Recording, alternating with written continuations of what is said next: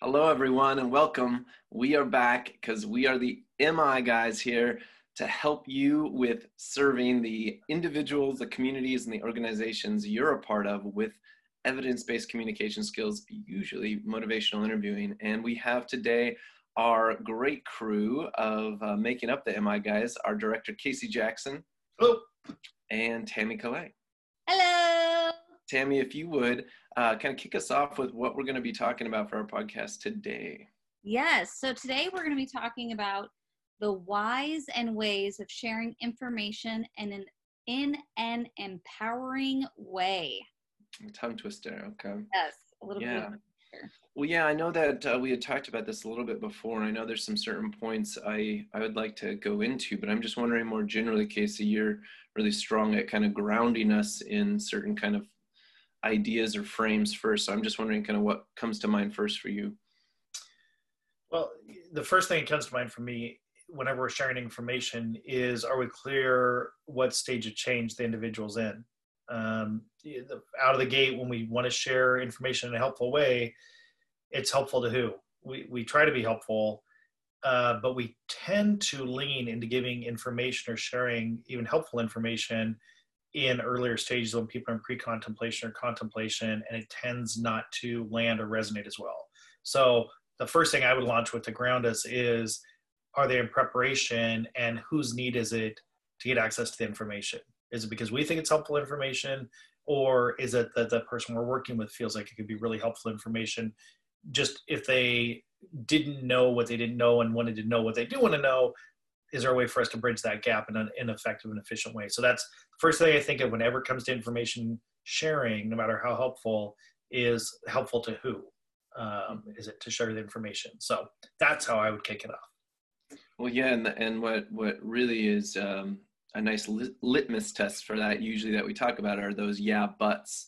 And the more you're getting kind of a yeah but literally or explicitly, or kind of a yeah but energetically or body-wise, you probably aren't matching them where they're at, or at least what you're sharing isn't resonating to some degree. And so that's a really, really important point to pick up, is they're going to teach you how well you're matching where they're at, and that you probably just shared that because it might be the perfect idea, but that doesn't mean it's a helpful idea for them at this time. Right. And that's such an important point to it. So yeah, I think stage matching is critical.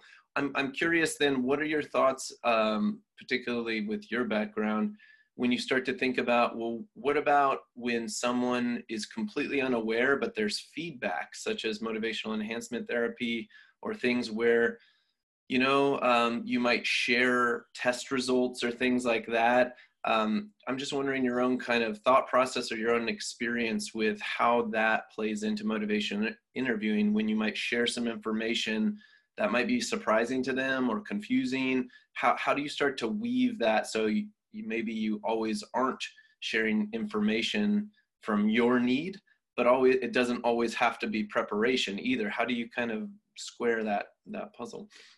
The first thing I think of too is, not every conversation has to be MI. So I think from a measurable perspective, when I think of fidelity-based motivational interviewing, MI is not the end-all be-all. And there's times with the work that all of us do where there's times we do need to share information, whether it's a phone call we received or test results or assessment information. And there's times we can structure a conversation or set an agenda for the day that the person maybe didn't have any aware of. And what we can use is agenda setting tools or whatever to set that up. But there's ways to weave that in there really effectively and efficiently as well, that may or may not be MI adherent. And they may not need to be MI adherent. We know the 8 stages of learning motivational learning from Moyers and Miller, and the 8 stages knowing when not to use it. So there's times we don't need to. And then there's structures within that, like when you're talking MET, that you can kind of set it up that way. My reset, regardless of what other people talk about, my reset button always is it helping the person's brain expand or evolve in a way that moves them closer to their goals? So yes, they can be in pre-contemplation about some information, and if I present it in a way that it helps them start to advance their outcomes that they're trying to work towards, at least you're in an MI zone for that as you're presenting it. And it's the same thing when we keep pushing for the method of communication every time you open your mouth, are you tracking how the individual you're talking to responds when you open your mouth? It could be the most amazing information that could really help them advance their goals. But if they're shutting down or getting defensive because of it, then you decide, do I need to keep this path, or am I trying to shift to an am I adherent path? And there's more than one right approach to that. Yeah. Yeah. I mean, that's, I just wanted to go there just to kind of start with, well, what if someone's especially in pre-contemplation? Then we can get to all the ways when people are in preparation. That's a lot relatively simpler to do. We can talk about various things, and I have a list of things we can get through, but this is really the challenging time we're talking about, is when someone's completely unaware and we're not trying to convince that information may be helpful in a way that then they go, oh, wow, well, that will help me get where I want to go. Right. And what I would love to hear are some examples where maybe we either would use MI or wouldn't. And what comes to my mind for what you said is this idea that, you know, if it's motivational enhancement therapy, an example might be that you're kind of having these sorts of test results. So it's probably surprising to find that out when you were thinking your cholesterol or your drinking or whatever was completely fine. So I'm wondering what you make of that, right? That sort of adherent way of, this is yours. I'm not here to push it on you, but I am curious your thought process of this. That seems to be kind of in a am I adherent manner, but being careful that you're not trying to push that to get them to see your point. Another am I adherent thing that I know you've demonstrated plenty in trainings and podcasts is saying things like, you know what, you're feeling like, gosh, I don't know if that's true, but on the other hand, you know, there's other information out there that you'd be maybe interested in checking out. You know, you're doing that double-sided reflection of this thing they haven't said that would open them to consider maybe some information. And Right. so those are two examples. I'm just trying to kind of like think of what could be practical, what would it sound like, but what maybe some other examples you can think of, or you too, Tammy, or times where you wouldn't want to share information, if any examples like that come to mind. Well, the thing that I would build off of when you're talking about the MET, the motivational enhancement therapy approach, I think that it parallels so well with what we were talking about earlier with like agenda setting. I mean, the way you frame that with the cholesterol or the drinking or whatever, you're right. They may have been in pre-contemplation, just may not even be in the forefront of their brain, in not even a pre-contemplated way. That's just not what they're thinking about in the moment. And when you bring it up, it's right there for them. Those are great ways of setting agendas, of just kind of, this is what we're going to talk about today. I'm just curious what your thoughts are as we got this information back. And I think when we go to the original concept of the question is, you know, what are ways we can share information, you know, helpful information in a helpful way kind of perspective. These are the things you look at. And I think that's why I always keep, because we easily can obsess on MI all the time, and we will continue to with this, but then there's times that just MI may not be the most appropriate approach. There may be time you need to share difficult information or helpful information or whatever, and it may not be an MI adherent approach. There's nothing fundamentally wrong with that. It depends, again, what's your role and what are you trying to accomplish. What I think of when you're asking about different kind of scenarios or things we can think of, I always think of as like a supervisor or manager. And if somebody comes in and says, hey, I don't know how to do this, how do we want to proceed? And if I say, well, you just need to do this, which is giving information, and they go, my gosh, that's exactly what I needed. Like, now I can move forward with this project. That's what I needed. That's just not an MI adherent moment. And that's a way to share information. You know, there's not ambivalence. They're just struggling. And this is why, generically speaking, my assumption is they're in preparation, ready for action anyway. Like, they're just asking information. I'm going to just share it. So it's not like, did I get them from pre-contemplation to contemplation, use MI to get them from contemplation into preparation by strategically responding to the types of talk. It's just more like, somebody asked me a question. They wanted the information. I shared it with them. They took it and run with it. If I share the information, they go, I knew that's what you were going to say. Then it's like, oh, that's not what I thought they were really asking for information, or they're getting defensive when they asked for it. Then it's like, okay, maybe this is an MI-based conversation if I'm trying to affect behavior change. Yeah. But then again, am I trying to affect behavior change, or does the person want to change behavior? And I've in recent years, I've noticed that even more too, that you can see there's ambivalence there. But am I trying to help them change a behavior that maybe they want to change or they don't want to change? Well, then it's starting to shift away from motivational interviewing, even though we know MI so well, and I can make it a person-centered approach, is it my goal to try to help them get to what I think could be a better outcome for them if they were aware of that? So it's just all those things we can overthink with information sharing, but then it just comes down to knowing it doesn't have to be an MI moment. It can be very appropriate to share it and not even think MI, but these are the ways we're talking about that start to align more with an MI approach. Mm-hmm. Mm-hmm. Yeah, in terms of, Tammy, if you have anything, feel free to jump in. But where that takes my brain is just to a simple approach of like you said, of when not to use MI, of if they slam the door on the way out in that example, oh, there's maybe something to address with them. Or if they go, psh, or I knew that's what you'd say, and then you have a moment in time to make that decision, like we use that Right. Frankel quote of, just that time to go, what do I do here? And maybe you then decide to go, hey, would you be open to a conversation now or later? And then you use your full-on MI, or Right. you just let it be. And then some other time you might try some MI for a behavior change based off who they want to be. I think it's those examples that are just really enlightening. I know for me, to just walk through like, oh, okay, I could just share, but I still should be attuned if I really want to be the best person I can be to be helpful. Just like I can share up front, but I got to be attuned to how helpful is that really. And then based off of that spirit, that way of being, the MI spirit really, then we can move forward together as equals while I'm paying attention to your reality, from equipoise and writing reflex. That's it. And that's why I think it just, this has so many different ways we can look at our different angles, because information is information. There's times it needs to be shared. What's the point of sharing it, and what's the net effect we're looking for in sharing the information? Then is MI the most effective communication method to think about sharing that information if it fits within a behavior change model? Mm-hmm. And if it's not within a behavior change model, then you're not necessarily thinking, does it have to be MI adherent or not? What's interesting when you learn motivational interviewing, at least for me, is once I've learned to kind of share information via a more motivational interviewing adherent way, I tend to not share information that way. Right.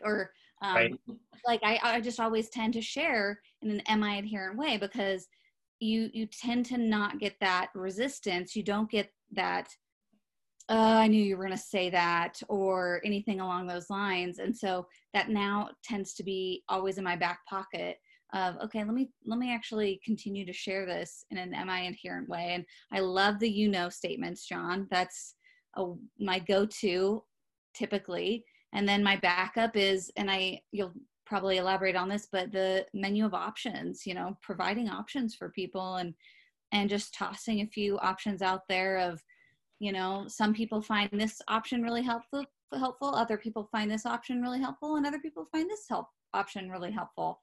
And I find that, again, that doesn't ever tend to get me any resistance to new information. So, well, Tammy, as you were talking about it, what that highlights for me too is the difference between motivational and really effective communication. mm-hmm. Because what you just articulated can be just really effective communication, because I don't want to generate resistance, and it could be motivational interviewing. Mm-hmm. And so that's why I like reinforcing this as well, because again, like I was saying earlier, like it's not that everything has to be motivational interviewing, and even the way we always talk about things doesn't always have to be, the MI guys doesn't even always have to be motivational interviewing, and we haven't cornered the market on effective communication. There's other great effective communication tools out there that we know where does energy flow more effectively in good communication too. So I think it's always helpful. I know I want to hold myself accountable to what is MI and what's not MI when we're talking MI. Mm-hmm.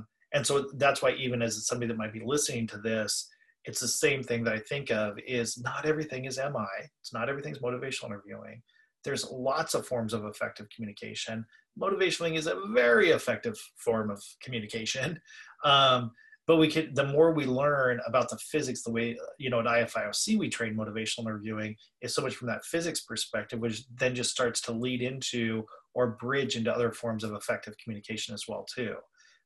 So that's why this topic du jour about how do we share information in an effective way or helpful information? It's like, yeah, there's definitely more than one right way to do that, including an MI adherent way to do that. Mm-hmm. Well, and to this point too, it's like us having a whole podcast on reflective listening or something else like we've done in the past. It's like, that's a component to MI. It's a very foundational component. But Casey, like the wonderful analogy you use of grandma's recipe and us and MI being this recipe, it's a particular recipe with a lot of components that make it this loaf, that make it this pie, that make it. And so I just want to be crystal clear that information can be a part of it, but is that MI? No. Is reflective listening MI? No. And you technically don't even necessarily need to have any information given by you to have a very successful MI recipe. Exactly. But you probably need some of these other things we talk about even more, like reflective listening, really being in their worldview, strategic reflections, a curiosity, a treatment of equality. All that is even that much more core. The giving information can be powerful, but it's not as core maybe as these other things to the recipe from how you're approaching it. I think that's really important to keep in mind too. What are the active ingredients of this recipe of MI? This is one that you can throw in. Just be a little careful, because it's going to be like cloves or something. It's going to add a lot of bang for buck for flavor. So it can ruin it or it can make it a lot better. You just got to be attuned to it. That's it. The other thing too is I'm kind of taking a perspective before we dive into menu of options and some of those things you were talking about, Tammy, is we haven't explicitly stated that this is kind of obvious when you were saying this, Casey, that it's stage matched, but that the information is explicitly, it's going to help them get where they want to be. It is information that is tied to their motivation. That's MI, yes. And so when we're thinking MI, that the menu of options includes things, as we'll get into this, that are regardless of if you're thinking one is better than the other, you're providing them with options that are possibly going to help them get to where they want to be, or some level of awareness that's going to be helpful for their awareness.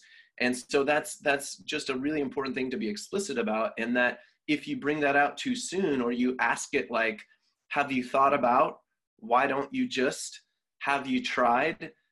People a lot of the time, sometimes they don't realize they're trying to fix it and they're coming in with an unsolicited advice or solution. That's very different than getting their motives, like you were talking about, Casey, and stage matching them with them being in contemplation. And then once they're towards preparation, they're clear of who they want to be. This is important. Then bringing in various options that are not these veiled forms of fixing it for them, but really are an invitation to consider possibilities if that's even what they want. So that's just, I think, a really important kind of spirit part of it before we get into all the different types. But I was wondering if you guys had any other kind of thoughts on just things we haven't said that are just really, really critical before we maybe go through all these specific ways to do it in an MI adherent manner. Well, go ahead, Tammy. I was just going to say, just to add to what you just said, John, you talked about an invitation to share. I mean, that is doing it in an empowering way. And so this podcast is about how do we share information in an empowering, where people feel in control, they feel empowered, and they feel like they can take it to the next step. And so that's the whole premise of what we're trying to do, is how do we empower and engage people to where they feel that excitement and desire to take it to the next step. You know, Tammy, you and I are on the same page, because what my parallel thought was with that, as John was talking, is almost the definition of partnering in the MICA, is how do we do this in an empowering way? And so it's that bridge between, I mean, if I look exclusively through the MICA lens, then I'm looking through supporting autonomy and activation and partnering. And, you know, we've talked about in partnering before, and this is where the information, I mean, it's literally the one where we're looking at information sharing, usually is in the partnering dimension. And what it is how do I take information or experience that I have and be able to offer that up in a way, like we've talked about, that lights up the cobblestone in front of that individual in front of me. And that can be through sharing information in an empowering way. And the whole empowerment side of it is that they get to take the step onto that cobblestone, if it's the cobblestone that lights up in front of them that leads them towards the path that they want to go down. So and there's times that if we don't show or don't share information, that there's less cobblestones to light up if we have access to that information. So you can see why information to empower people is such an incredibly important part of motivational interviewing, but it is how we're doing it. And so when I think of information sharing, like John was talking about as well too, my vision of it is when I'm in somebody else's worldview. And one of the analogies I use, like even closing my eyes and going to that worldview, is I just thinking about going into a Costco that where most of the lights are off and nobody else is in there. And I can selectively flip on lights on certain aisles. And if I flip on a certain light in a certain aisle that we're walking by, their brain is going to light up. They're going to look down that aisle where I flip on the light. That is strategic in how I reflect. It can be strategic in how I ask a question. And then once we walk down that aisle, there may be information that I give as they have some curiosity about how this affects their life. So that's an am I adherent way, because the aisle wouldn't have had a light flipped on if I didn't flip the light on. And they wouldn't have had curiosity surface in their brain if we weren't looking on certain shelves in that aisle. And curiosity pops up. And then there's information I can give. I think this is the line that people need to be very cautious of or aware of, is this is where people start to think it's manipulative. And what it is I'm manipulating the light to flip on, but it's still the person's choice if they want to go down that aisle or not. And whatever catches their attention on the shelves is theirs, or whatever I reflect there, they're either going to have curiosity or not. And does this relate to why they're talking to me in the first place? So if it's about addiction issues or mental health issues or health issues or whatever it is, that's the reason we got into the warehouse in the first place. So, and this all fits so well with trying to empower an individual when we offer that information at the right moment in time. They could walk out of there going, oh my gosh, this was transformative for me.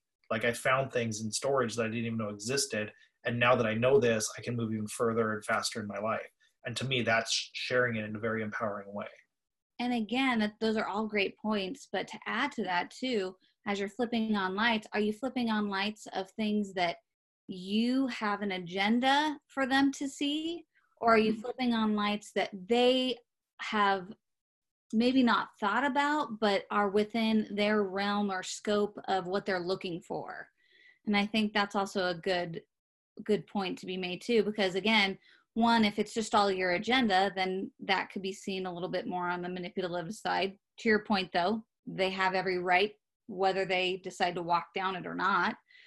But on the other hand, are we being neutral and just trying to help them find their own solutions? Right. And this is a debate I had years and years ago about then does equipoise exist at that moment in time? If it's my agenda, is that equipoise or not equipoise? And I think if I stick with the analogy, then it's like, well, who's the one who brought us to Costco in the first place? Yeah. If it's because I drove them there and there's things I want them to see, and there's aisles I want to take them by the shoulder or by the arm and pull them down certain aisles and point out certain things, and they really didn't want to even go to the store in the first place, then already it's not going to taste like MI. It's just not an MI-based conversation. If they're the ones who said, I'm struggling with my mental health, or I just got these results back about my diabetes, or, if these are the different things that are brought to us because there's a reason, the vast majority, almost every conversation that's MI-based is because the person talking to us is struggling with some level of ambivalence or is in pre-contemplation because they've been given information. And they're starting to move into contemplation, or we're providing information. So again, when you're thinking from a service provision perspective in motivational interviewing, it's not by happen chance we're at Costco. There's a reason that we're there. Yes. And to this point, for example, like just the specificity of this is, I'm a dietitian, my, subspecialty dealing with adult weight management. I'm talking with someone about their weight or their health, and they are now engaged with me. They're really motivated. They're in deep contemplation, preparation, and they have some ideas of what they want to do. And I know the research that, there's a high likelihood that if they take those ideas they're thinking of doing right now, that they're not going to be that successful just by drinking an extra cup of water a day, because they're 100% confident that they can do that. And so it sets them up, I know, for them to not have the success they want. So how can I augment or bring in, and this is what I want to kind of gear us towards, is ways in which to do this in MI, possibilities about how to start approaching this in other ways that would bring in success for them. And there's a variety of ways to do it where we wouldn't necessarily need to share information, such as just asking, well, what are other things or other ways? Or, we could get into it.